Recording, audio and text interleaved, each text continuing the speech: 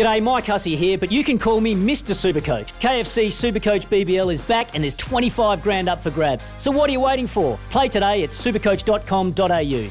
T's and C's apply. New South Wales authorisation number TP/01005. It's not new news, but it's news this week, and we're pretty excited that Emma Gilmour is going to be McLaren Racing's first ever female driver in the MX, Extreme MX racing for McLaren. Hey, Em, I know it's like 7 o'clock in the morning over there. I've already spoken to you for Sky Speed this morning after a rather long dinner, and I'm glad you've brushed up okay this morning. Mate, congratulations. This is so exciting. Wow. Yes, thank you. It is exciting. I'm excited.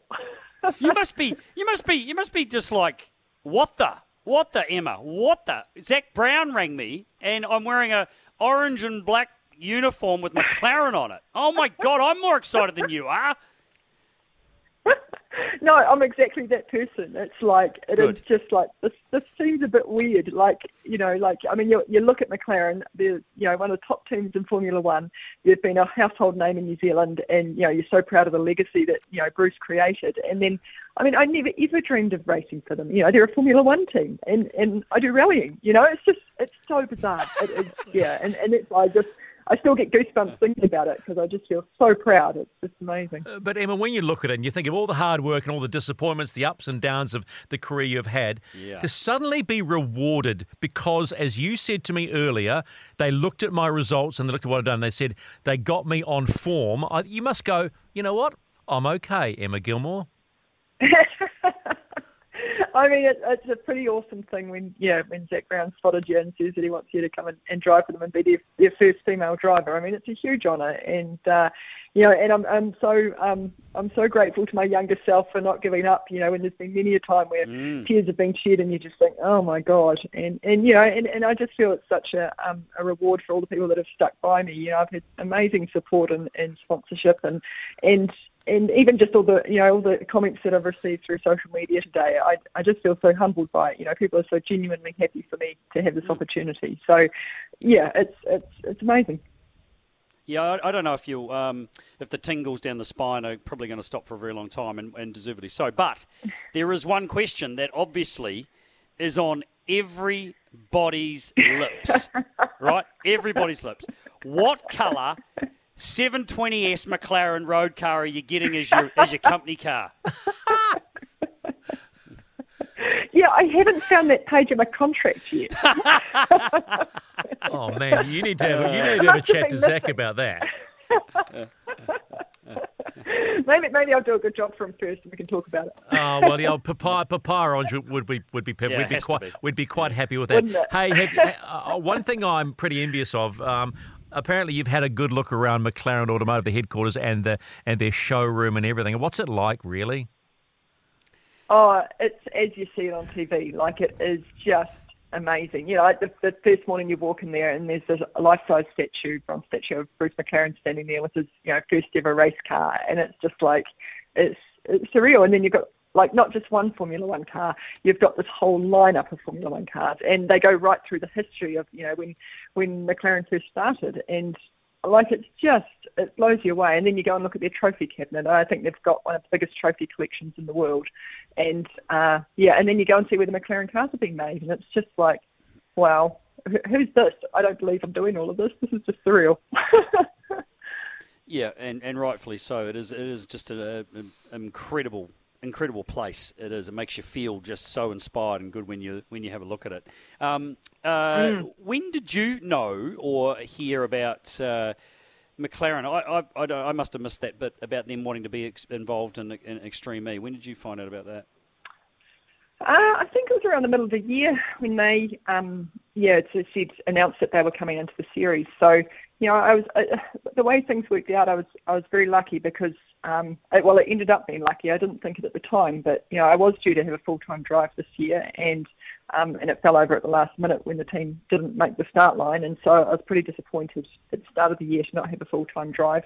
Veloci picked me up to step in for a few events when their main driver couldn't race. But it left me in a really good position because, I was approached by a couple of teams, including McLaren, obviously, about my plans for 2022. So it was it was great to be sort of in the box seat in terms of being available to be able to sign for McLaren, not already committed to another team. So, very, very lucky and just, it was kind of mind-blowing when we saw them coming into the series. It was like, wow, I never saw that coming.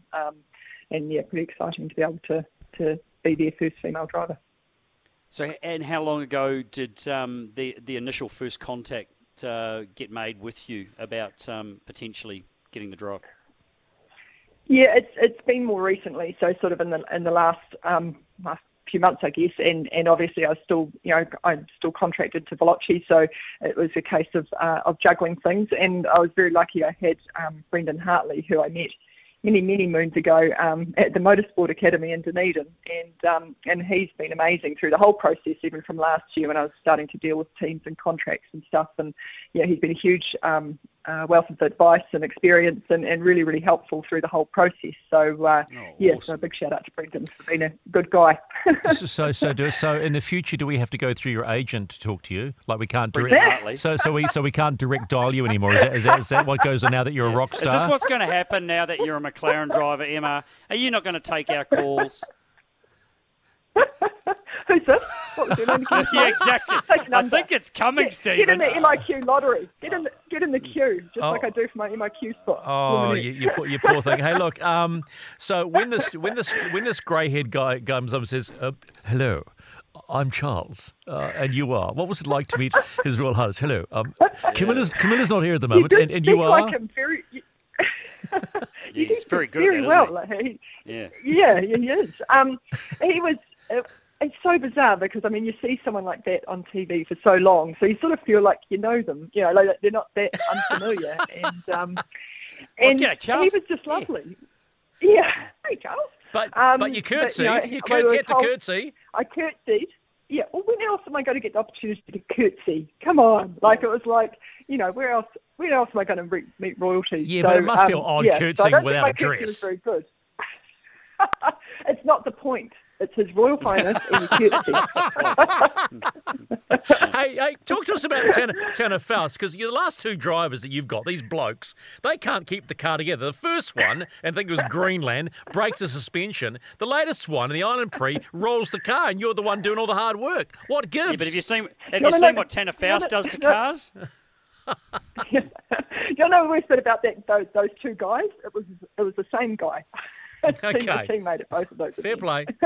But hopefully Tanner is better at looking after the car than how we've had the last few events here. But Tanner's a lovely guy. He's got a huge wealth of experience in all sorts of different motorsports, and I think it sounds like a strange thing to say, but I actually think his stunt driving and that kind of high pressure, just jumping into a situation and adapting, will probably be the most useful in amongst the Extreme E series. Obviously, he's done drifting and rallycross, and he's got an amazing wealth of motorsport talent. So the other plus for us is we're quite similar height and build, so we don't have to do the driver change in the middle of the race will be quite easy for us, and I think it'll work pretty well together. Do you realise now you're an E driver? No combustion engine, you're an E-driver. Foot to the floor, no changing gears, just steering, braking and pedal to the floor. Yeah, exactly. They're fun. They're really fun to drive. And, the cool thing about it, and we talked about last time we caught up, it's not trying to do an existing series in electric format. It is a completely new kind of motorsport. And they're really focusing on using motorsport or sport as a platform to educate people and to bring people along on the journey with climate change and learning about what we can do better and gender diversity. No motorsport or any sport has at the top level had a 50-50 split of men and women. That's amazing. And then obviously the electric side of it is really great. And there's not any diesel generators on site. It's all fueled by hydrogen fuel cells for the recharging of the cars. So it's a really impressive series and what they're trying to achieve. Yeah, I'm probably the biggest fan of this gender equality thing, and because for so long, our sport is one that really shouldn't have any kind of difference in many respects because of we're using a piece of equipment, so it comes down to the individual, and I think that's this is showing great respect for that. It's not about a girls' series or a guys' series. This is like we're competing together, and I think that's really, really awesome, and I think that's one of the best things about this series for me anyway. But what does it mean for you in respect of being domiciled where? I mean, how's it going to work moving forward? I mean, you can't get back to New Zealand anyway, so we might as well just send all your shit back over to where you are, so you don't have to come home. Are you going to end up being based in Europe somewhere, or what's the go? Oh, I mean, that isn't my plan. I mean, Dunedin, New Zealand is home, and I really miss home. I hadn't planned on being away for so long. Thankfully, the team at Gilmour Motors, they're doing a great job in my absence. So, so I'm very lucky in that regard. But, I've still got the rally team. I've still got, my New Zealand sponsors, Advantage, Minota Doors and Suzuki. So I'd still love to be competing in New Zealand as I can, but at the moment, with the way the borders are, honestly, I left New Zealand in July, and what has happened to New Zealand in my absence is it's mind-blowing, watching it from afar. So, so hopefully things settle down, and I mean, because the world is pretty normal over here. I can travel everywhere around the world, but I can't return home, which just seems crazy. It'll change. You watch. It'll change, and I hope it changes. When, Stephen? When? We just...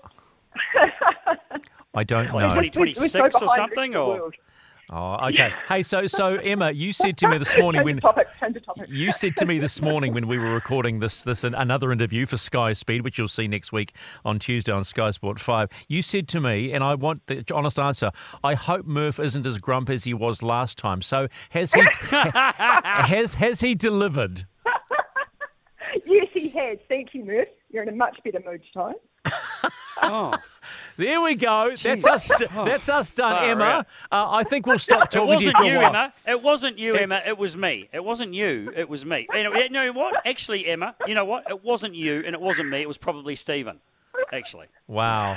Yeah, there you go. He just offloads any responsibility. Emma, thanks so much for giving me us your time. Yes, us, because it's all about grumpy. Us. And I still love you, Murph. Don't take it the wrong way. Love. Oh, you didn't have to go that far, Emma. You did not have to go that far. Hey, the best of luck. We hope to see you home. We hope you get home for Christmas, and we'll talk to you in maybe 2 or 3 or 4 months. Okay? And congratulations again. Yeah. So cool. Thanks, Em.